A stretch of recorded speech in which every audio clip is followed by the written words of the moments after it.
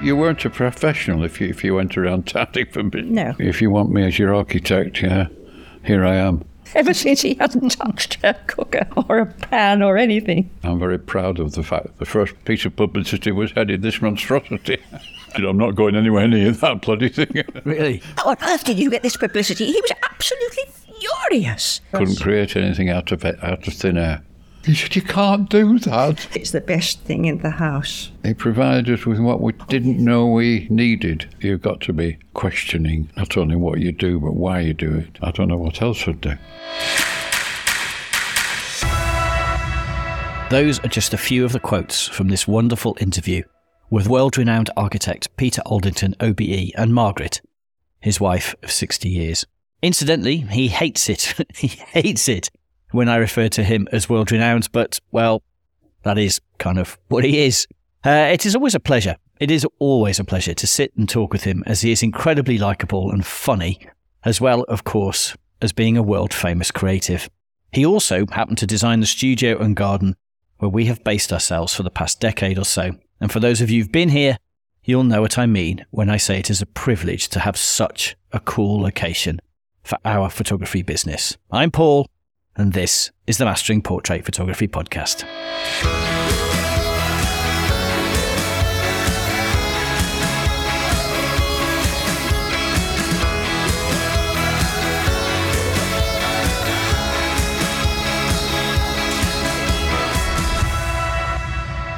So it's been a while, and for that, I am sorry. It's just been a very busy start to the year. And I say start, I mean it's May. A couple more weeks and we are at the midpoint of 2023. But for those of you who have emailed in to check we're okay because there have been no podcasts, thank you for worrying, but we are doing amazingly well. We may just have bitten off a little more than we could normally chew. And then, as it happens, next week, Sarah and I are celebrating our 20th wedding anniversary, 20 years of happy wedded bliss, with a trip to Spain to enjoy the culture, the history, the sunshine, and just a little sherry. Please don't judge me.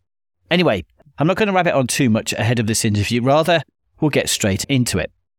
The interview had been scheduled and then rescheduled again numerous times, as I have wanted to talk to Peter and Margaret about their work and life together for seemingly a very long time. I will post a link to Peter's bio, but in summary, Peter is a British architect with more listed buildings, which just means they're legally protected, more listed buildings in his own lifetime than any other architect. His garden here at Turn End, the one we share, the one we use, the one we photograph our clients in, is also a uniquely 20th century garden to be awarded similar listed protection. But you would never know this when you talk to him, as he is quietly spoken and modest about pretty much all of his achievements.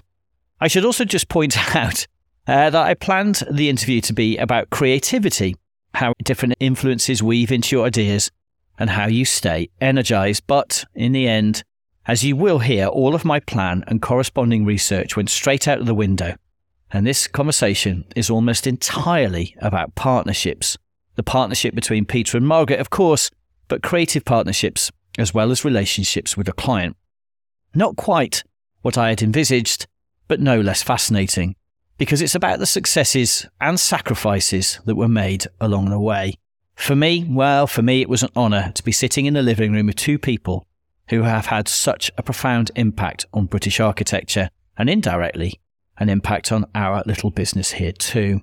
Oh, and I should just say before I hit the play button, you should know that this was recorded in their living room on one of the windiest days I can remember. It has taken me a couple of weeks of editing just to remove the background noise and clean up the recording, so it didn't sound like we were in a period drama on a windy clifftop.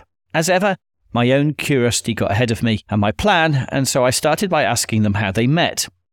And that, broadly speaking, is how the conversation went. It's Margaret's voice you hear first, though I guess that might be obvious. I was very keen on rock climbing, and the rest of my group were going off to the Alps. And it was generally agreed with myself, most of all, that I was not ready for the Alps. So I went off to the Isle of Skye by myself. I'd been there before, and, we'd done several climbs, so I was fairly confident. But I don't have to climb. I just love being in mountain country.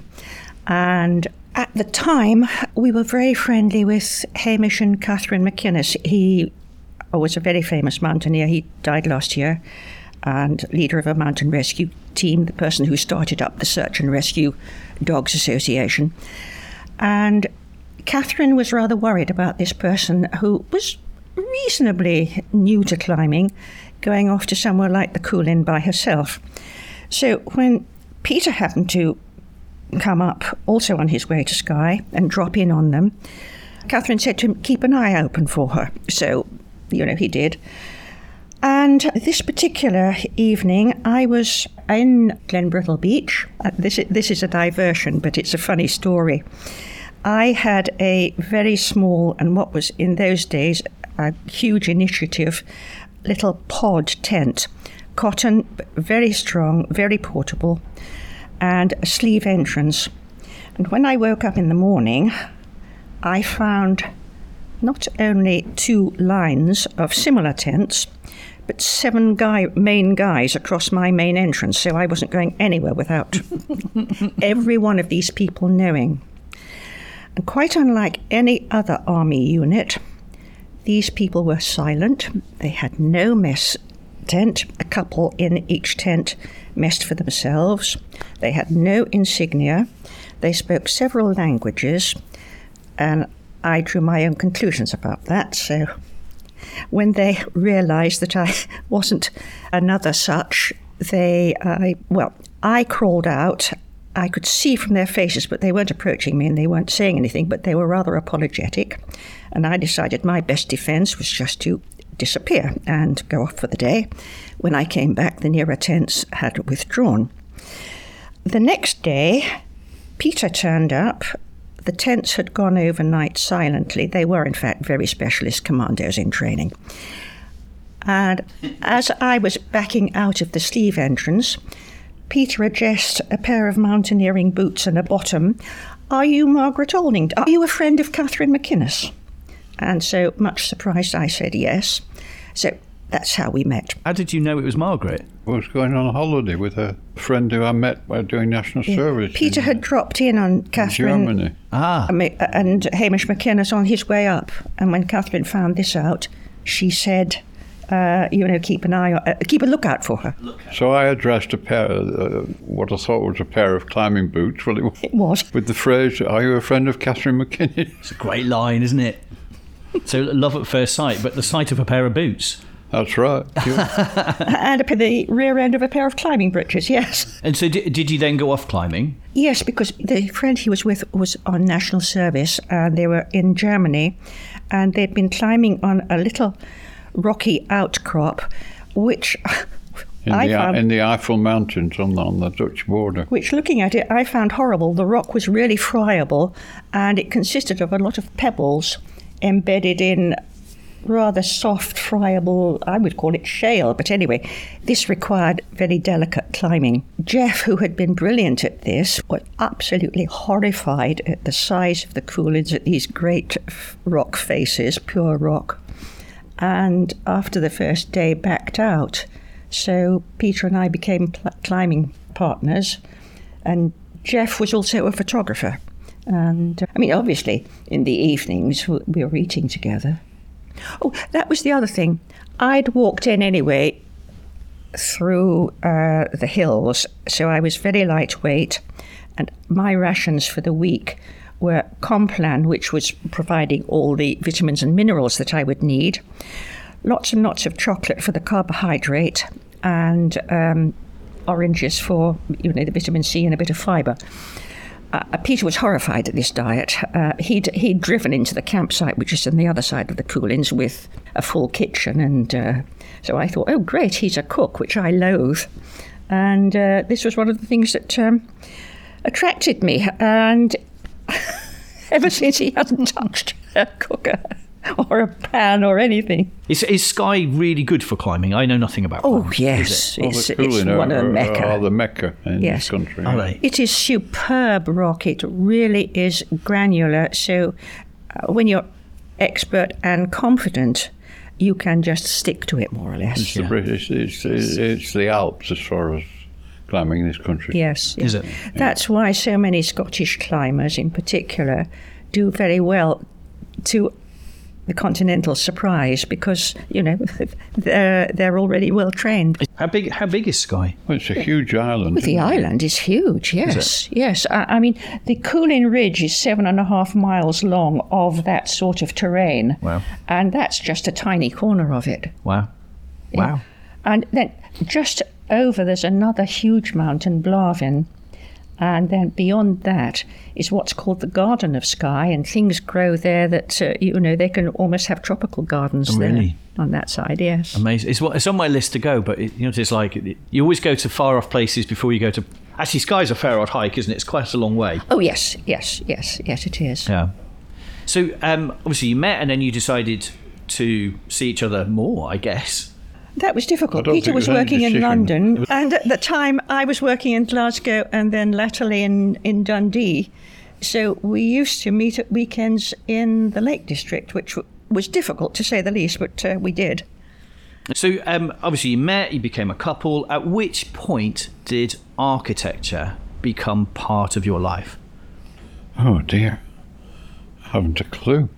Well, you were already an architect. You had embarked, which is why he called in on Hamish and Catherine, because that's where you used to meet Mike White, the first client for Ascot Green. Peter was an architect. He was Right. talking about architecture. I was interested just because I've always loved shapes and rocks and, rock in any form. Yeah. And trees, and the fact that Peter was building in blocks and very interested in wood. I think I just got dragged in that way. And in fact, I never intended to be a housewife, so a very good start to marriage was in, first of all, finishing off Ascot Green and then building this place. Yeah. And so I remember Peter saying something about you bumped into the guy. I'm sure this is how you, but I could be wrong. I'm sure this is how I recollect you telling the story. Was you bumped into a guy on a mountain, and it turned out to be the owner of a house, and he asked you to get involved with doing the Yes, architecture. that's Mike White.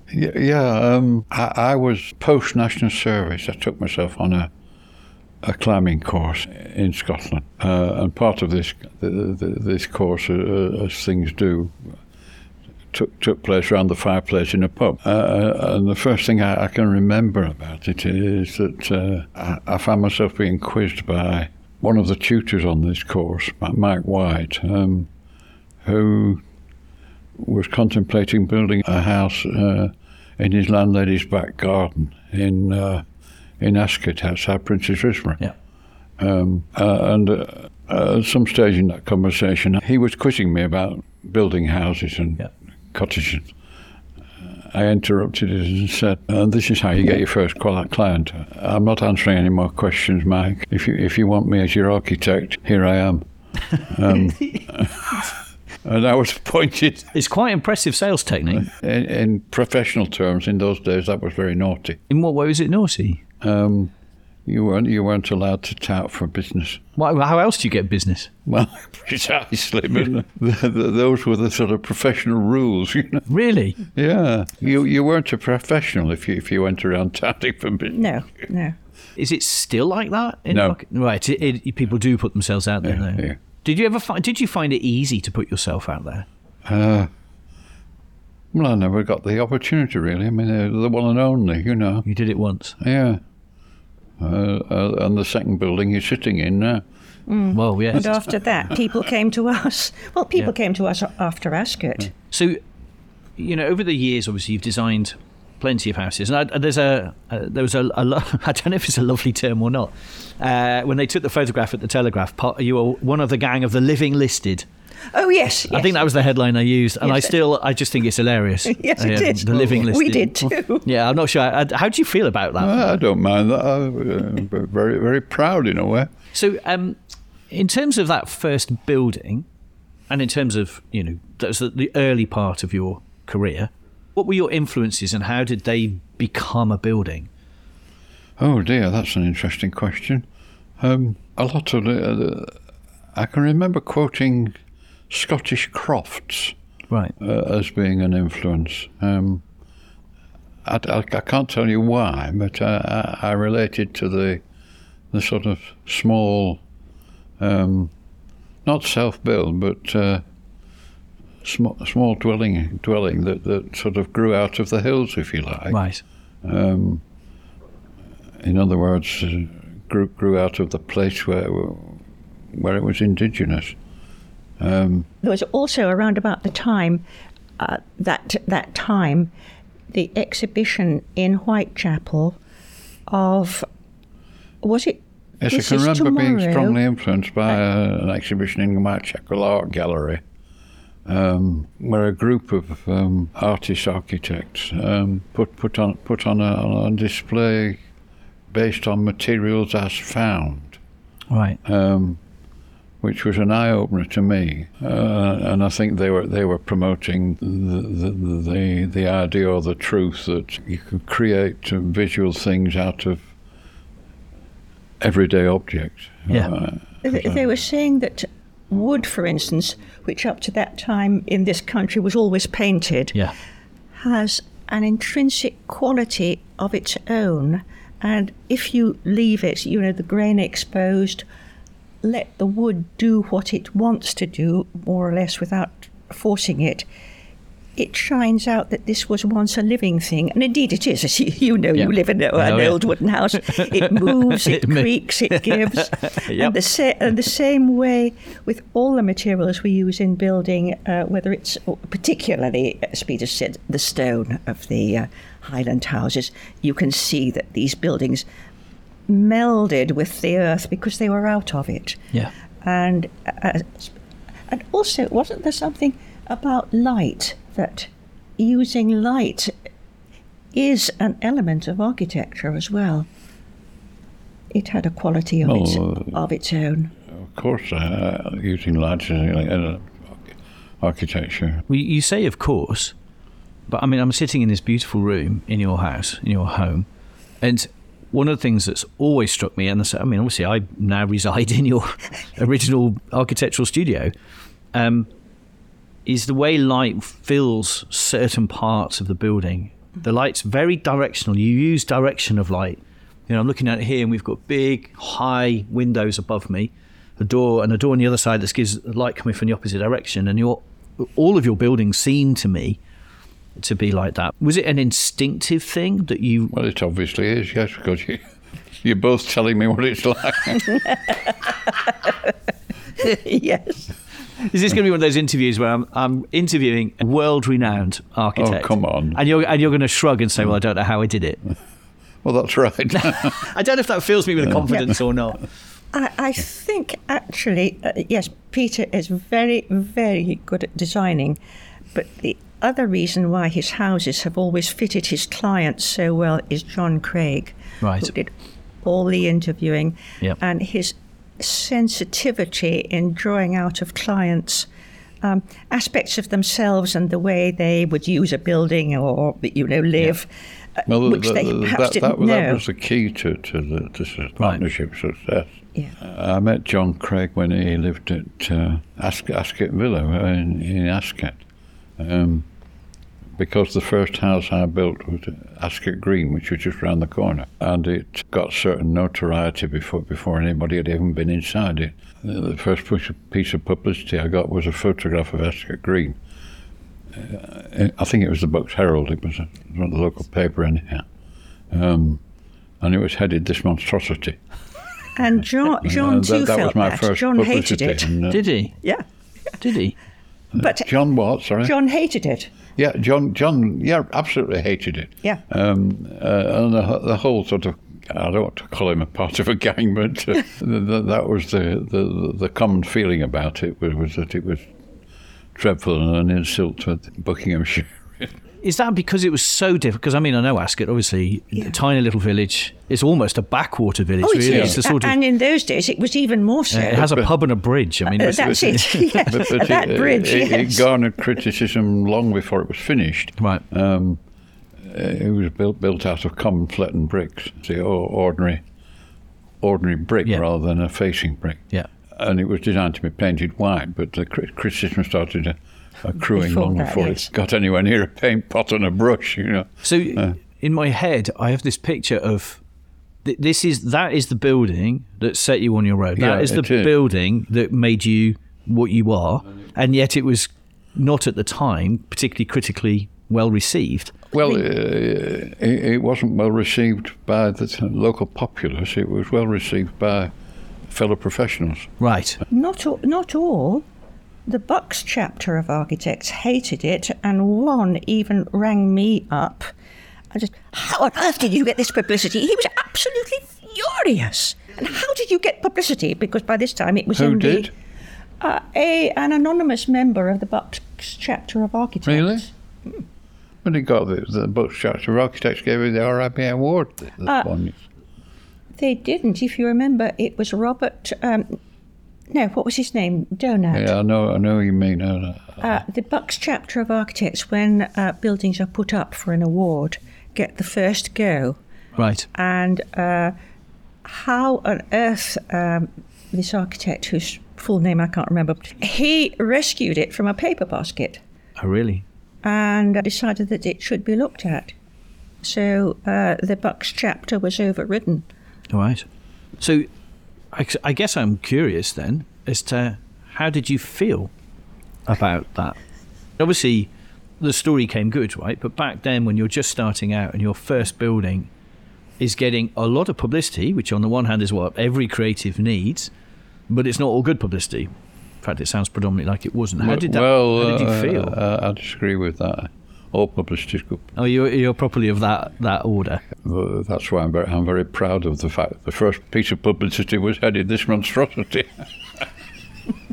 It's good. So, okay. Obviously I've always stood by that as being good publicity.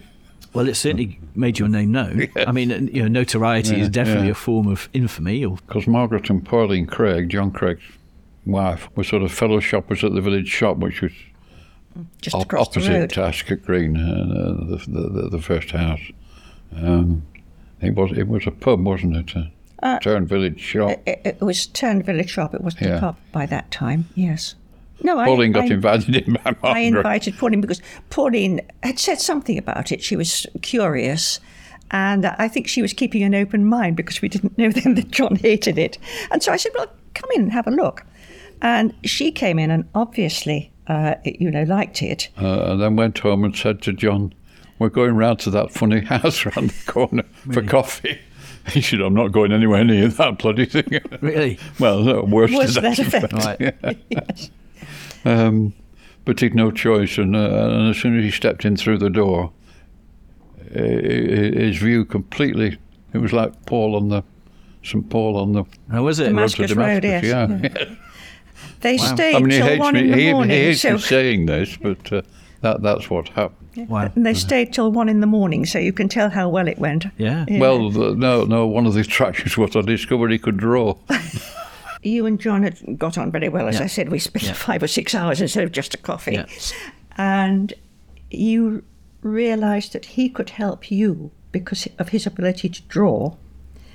And he wanted someone to help him because he was either just promoted or about to be promoted in charge of the rebuilding of Garland Compton. This was a big advertising agency, and he was fairly senior.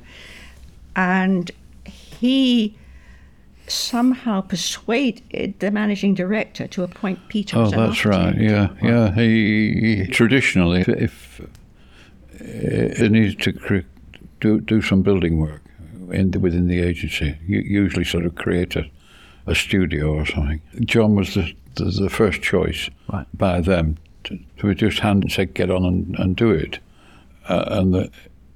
I don't know how the friendship had started, but George Valentine, who was joint managing director, lived around the corner from John, and they'd always got on and always done things together in this sort of way. Yep. Although George had climbed to the top of the ladder and John was still happy being a creative animal of whatever sort, And he was suddenly told that he was in charge of revamping the whole. I think he wanted to say 5-story, wasn't it? It was a 3-story building joined to a 2-story building. So there were essentially 5 floors altogether. Yeah, in Charlotte Street. And we'd met some time in this period, and John had said, and it said, and we've got a short list of 3 architects who you will interview with us, and then we'll decide which one to appoint. And he said, I want that short list to be 4 architects, and the 4th was me. Right. And he was obviously held in high enough regard for to accept this, wasn't he? Take John's recommendation, yes. And we were all interviewed, and I got the job. I think it probably largely because they saw there was a sort of partnership between Craig and Aldington, which didn't exist with the other candidates. So he wasn't an architect? No. I never appreciated that bit of the story. But he was instinctively a builder. Right.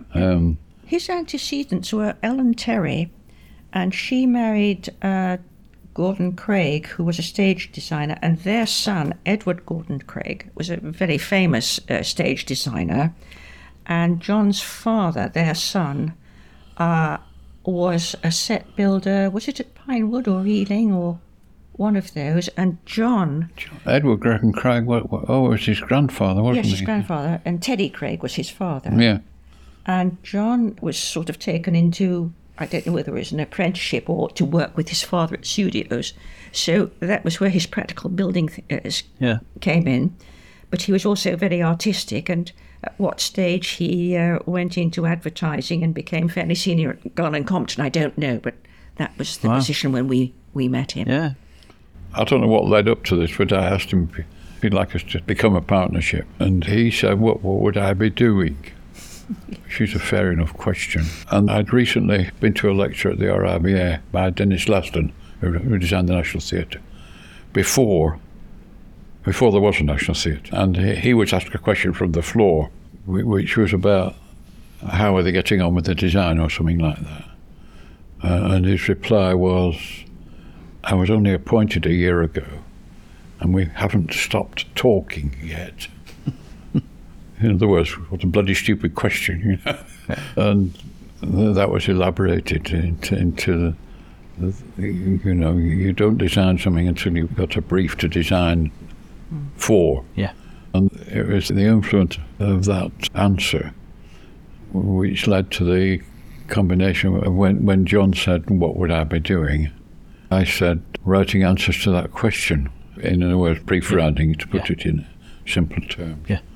And that's why I always say that buildings I designed from that moment onwards were not just designed by me, but by John's input through the brief writing process, which is as important, if not more important, than actually scribbling with your pencil. It was just coincidental that John was a better scribbler than me anyhow.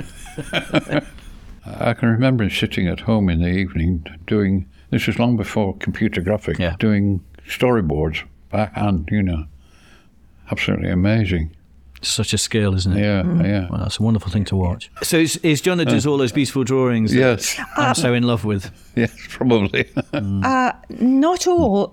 Ron Wilson did the plans and, the section through the house. Oh, the cover of the book, didn't he? Yes. John has done the cartoons. Right. Because, the book published with Reba is just... It's one of the most beautiful books I own. Oh, that's very nice of you. Well, those are I Ron designed Wilson's the book. drawings. Well, there you go. Yes. I remember in the days when I could see. I'm a huge fan of technical drawings. I've always loved technical drawings. They are an art form in their own right. Yeah, well, that's true. The way people lay things out and the way they're telling a story in a flat plan. Yeah. I grew up with a pen and pencil and a drawing board. So that book for me is an art form all of its own. And in a sense, I'm not sure I ever get past the beauty of the book. I'm not sure I'm really picturing your beautiful buildings. I think I'm just enjoying the book. Drawings. Well, they're probably horrible buildings. They make a nice I doubt that very much, but the book is just incredible. And there's a bit of the aesthetic that I love, and it comes across in all of even the side elevations and things. These days it's all 3D visuals, right? It's all CGI'd and everything's hyper realistic, and they're great too. And I grew up with CAD systems. but the way the drawings set the building down, and you see the way the trees and the things live around the building. And was that always part of the language you wanted in your work? Oh, very much. Well, my work was definitely influenced by its setting. When we chose this site, we were looking at Ascot Green, and we were very, very much novices in those days. And we looked at this site. We looked at one or two others. This was chosen because of the Whitchurch walls and the trees, because it gave a basis, a foundation. In other words, one had a very strong sort of setting for whatever one was going to design, because of the characteristics of the site which we chose to buy. Yeah. In other words, we weren't saying, well, we can get X number of houses on here. We were saying we like and feel we could react to the things that are here already, the Whitchurch walls, the trees. You hit something just then that is a curiosity as a photographer. So I'm sure the same is true in architecture as it is in photography. There are all sorts of breeds of people that create photographs, just as there are all sorts of breeds of people that create buildings. My particular love is reacting to my client. Yes. And you just used the word you reacted to the environment. Yes. Yeah. How important do you think it is as creatives that we react to the things around us? Well, for us, it's essential. I think for other creatives, it isn't. But I couldn't create anything out of thin air. No. Right. Interesting. Whatever I do, it's got to be a reaction to what I find. So did you just sit in the middle of this plot tapping a pencil against your teeth? Probably. You could not move through this plot. The undergrowth generally was up to about the level of that shelf. In some cases, it was higher. Wow. We didn't really know what we'd bought. Right. Really. Yeah. Although we thought we did, Yeah. Because you couldn't see anything beyond there. Yeah. Wherever you stood in it, really. Yeah. We came with a surveyor friend, and we thought we would plot the situation of the walls and the trees. Yeah. And we spent... We couldn't find the edges for a start. Most of the day, and the best we could do was get a rope diagonally from, more or less one corner, a climbing rope, to another. And if you wanted to know where anybody was, go and tap the rope. Really? Yes. Yeah. I mean, one time I'd been hacking furiously, and I found I was sort of more or less halfway up an apple tree. Yeah, but we bought it because we reacted positively towards it, and hence bought the sort of formation, yes. Because of the mystery to some extent.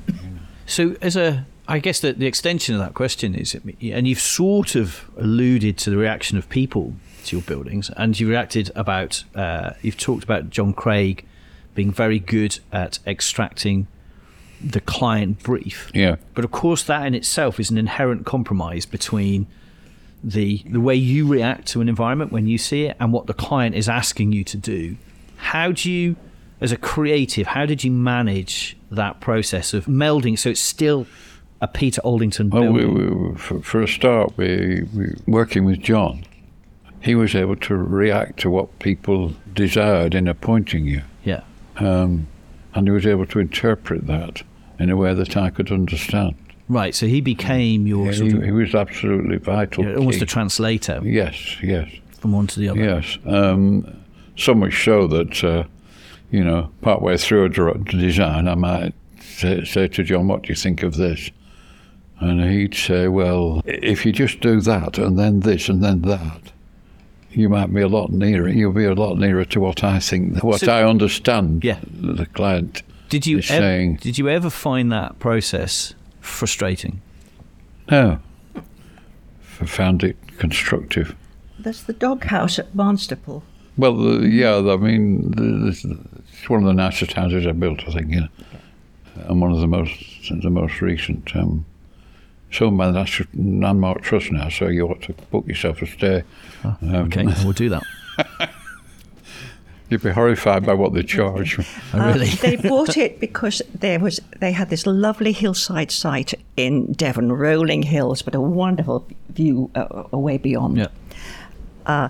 May was excessively tidy. I mean, really, really tidy. May being the house, the lady of the house. Yeah. Yes. And Ian, her husband, was a chemist. Pharmacist. A pharmacist, yes. Yeah. He brought all his paperwork home all the paperwork there is to do if you're running a business. Oh, yeah. And she could not stand these papers all over the house. And he said, I'm not building this wonderful new house and, being tidied away into a back room.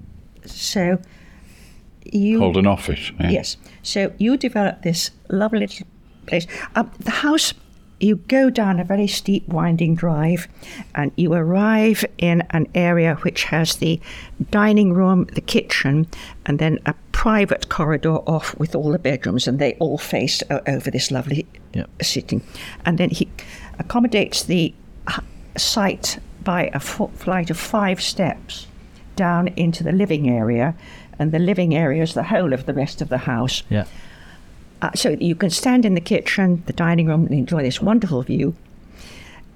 Peter put 2 steps down into the living room, and in between he built this little box, which you sit up there, you can talk to whoever it is in the kitchen, you have all your papers but concealed in properly constructed shelves. It doesn't impinge on the living room at all, and this wall, in fact, forms the back of the living room and had built-in seating against it. And yet you're in the living room. Yep. And it got christened the doghouse May by our client. May christened it the doghouse. But the funny thing is that with that... Yeah, but there's part of this story you haven't told. Well, I was getting to that, but I was just going to say, with this room, the funny thing is that because he could enjoy his views and was really happy there and had the right shelving for all his little bits, he was very, very tidy thereafter. Oh, really? And then Peter... Anyhow. Yes, Peter will tell you the rest of it. The untidiest bit was in the imagination of his wife. Oh, really? Yeah. May did not like this on paper. John Craig's job by this time was extracting a proper brief out of clients. Yeah. And that was how we related to each other and worked together. And he got 2 completely conflicting pieces of information. One from May, who said, I'm not having all your rubbish papers in this beautiful house in this beautiful view. You're going to have an office tucked away back somewhere. And he said, I'm not spending all this money on this beautiful house in this beautiful view to be tucked away with the dustbins around the back, you know. And both these were fed in. Yeah. This is why we justified how we used to work. And John had to decipher this and give me something I could work to as a brief. This was a sort of ferocious conflict between husband and wife. We they wouldn't act in the church. And he just put both points of view down in a brief. Right. And said, sort that one out, Mr. Architect. I've done my bit. Thanks, John. Yes. That was definitely a cheers, mate. And out of this became a corral in the middle of a house at a point where the slope of the site can be resolved by putting 5 steps from one level to another. The upper level was the kitchen and dining, and at the lower level, which the kitchen and dining could overlook, was just the living area. I won't call it a living room because it wasn't a room, it was the rest of the house really, apart from bedroom. Yes. And the transition between the two was this corral which was about the height of those cushions behind you. Wasn't the crux of the story. Taking yes. up the May said the slope, and it became christened the doghouse. But wasn't it that when May saw this design, or it was presented to her, she wasn't going to have this, she saw it as an impedance, and she said, no, she wasn't having it. And you said, May, we'll have it built, and then, see whether you like it or not. Yep. And she argued about this, and you finally said, May, I'm walking off this site if you don't, let us at least try this. This is an advantage of having John as a partner. Yes. He said, you can't do that. There's a bit of background there. I mean, May was my father's secretary, or had been. Right. And it was effectively part of the family, part of my family. Yeah. I mean, she used to tell me she used to change me nappies when she got annoyed. So, she felt... An image of you, Peter, that I didn't need, but thank you. No, but it shows how intimate the relationship was, you know. Or had been till then. Yes. Ultimately, did she appreciate the design? Well, yes. That's why. And that's why we got a letter from them. Yes. Saying, we never... How was it phrased? It's the best. The real phrase was, "It's the best thing in the house." Yeah, but it was. It provided us with what we didn't know we needed. Yes, that's right. That's a lovely line. Something like that. Lovely line. Something like that. Yeah. Provided us with something we didn't know we needed. Mm-hmm. Well, I wonder, I mean, surely that is an architect. I mean, that is... Well, that's what it's about. It's an accolade, yes. Yeah. And also, what was interesting is you said he changed his behaviour. Architecture changed his behaviour. Because he had the right place to put things and to keep, the VAT receipts from the other things and et cetera, yes. And then the other thread that's really intriguing about that is all about partnership. Not just May and her husband, pharmacist, but John and you, and also you as well. I mean, obviously. Well, I didn't have any part in this. No. Well, all right. Let's. I'm going to dig into that, Margaret, because I suspect you do far more than probably you give yourself credit for. Well, by Ascot Green, we had barely finished this house, and certainly during the building of Barnstaple, we then had 2 small children. And that's why I say that apart from driving Peter to Reading to catch the train to Taunton, and then May would pick him up, I didn't have much to do with this except, managing the household for him to come back to. And I don't think I visited that site except once, right at the beginning, and this was before we had the children. The structure was built by Gordon Phipps in an Oxford workshop and transported down there for a firm of builders to essentially put up the supporting pillars and the roof under which the rest of the house could be built. When you see the house, you'll understand more about that structure.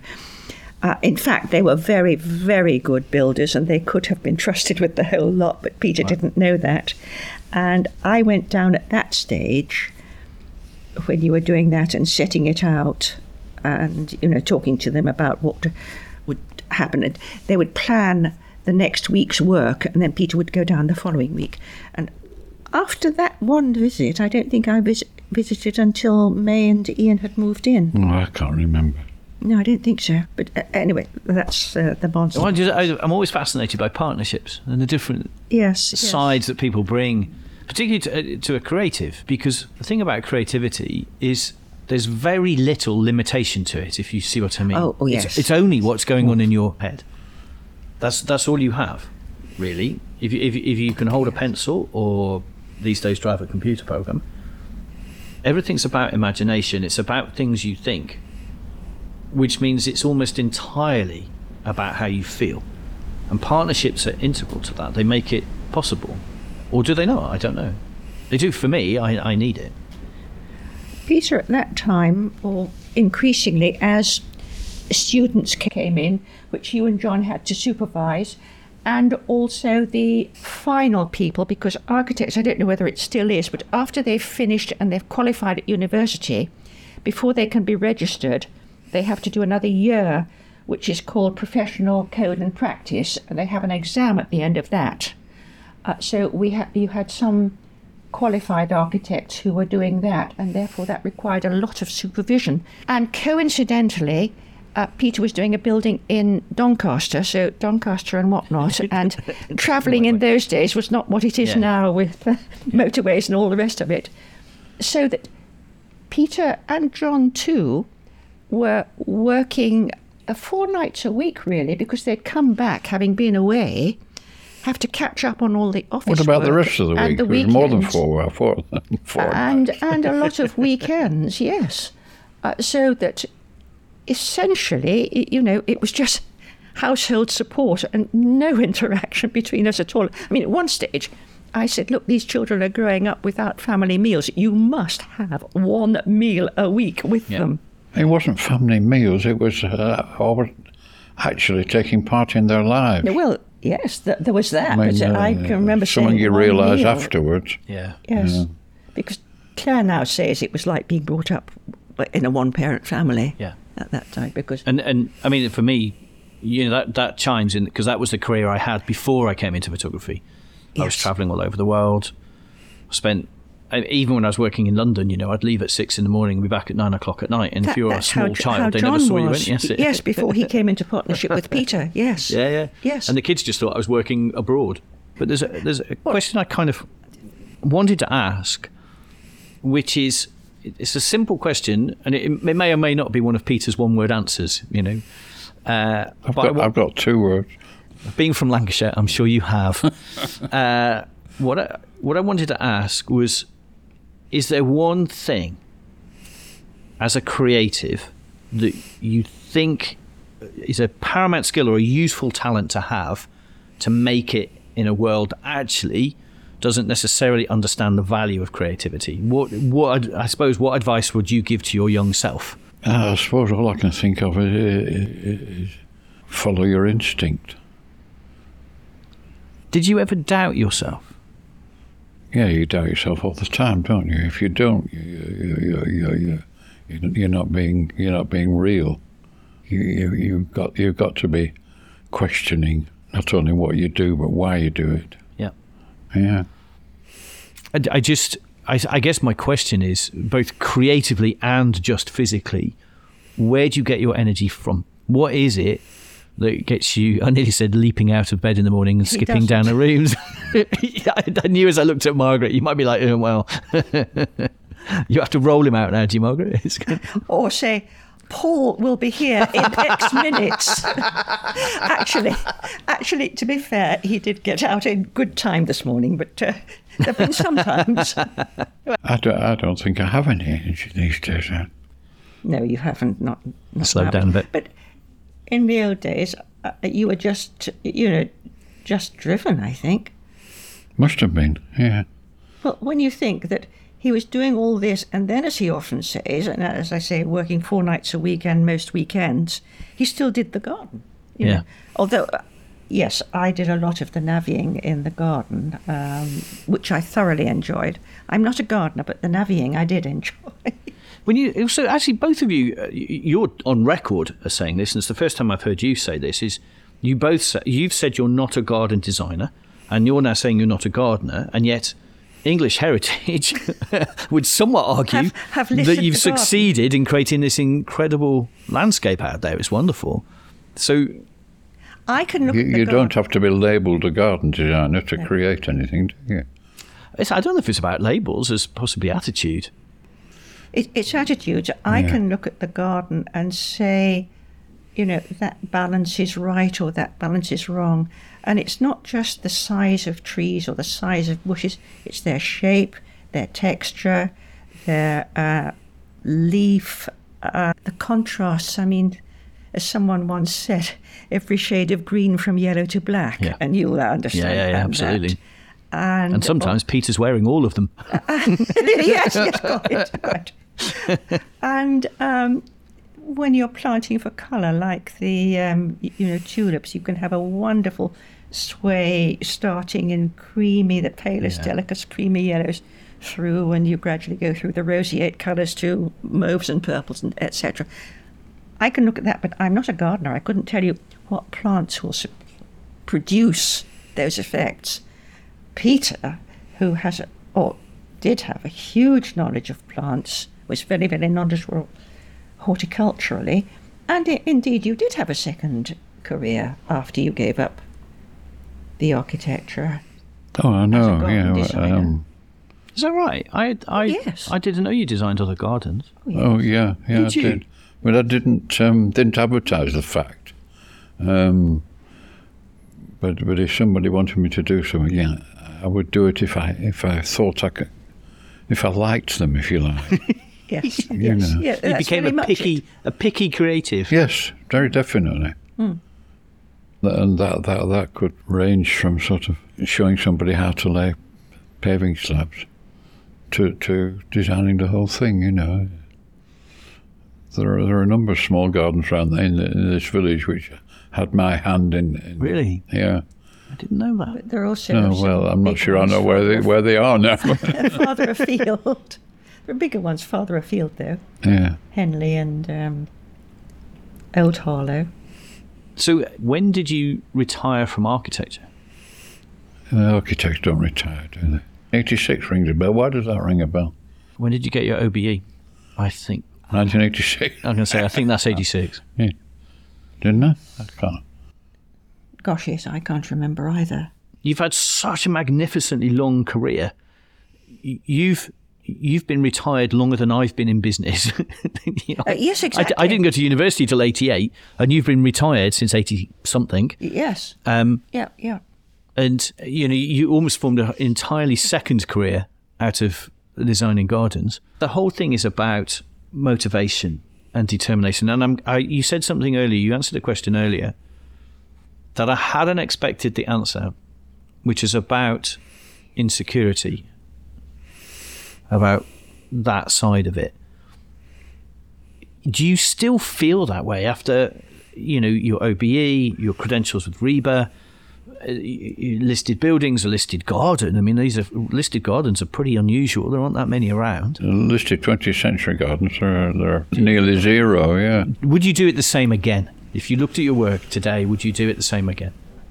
Oh, I think you've got to say yes to that because I don't know what else I'd do. So there you have it. 2 incredible people, 1 long-lived, loving partnership, and a body of work spanning 6 decades.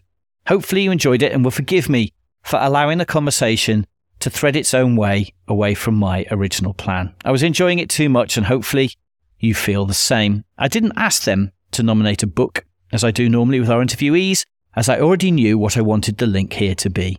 It's the celebratory book, Houses, created by Peter Aldington, which, if like me, you love beautiful pencil drawings, is a stunning collection of Peter's architectural work. It was created for the Royal Institution of British Architects to celebrate Peter's career. I am lucky enough to have a signed and dedicated copy here at the studio, but it is available on Amazon if anyone is curious. So, as I pack my bags for a hopefully hot trip to a part of the world I've never explored, here's to you all for listening to the end of this podcast. As ever, if you have any questions or ideas for future episodes, please do email paul@paulwilkinsonphotography.co.uk. If you're interested in any of our workshops, just search for Paul Wilkins Photography Workshops, which should point you straight to our website. And whatever else you do, remember, be kind to yourself. Take care.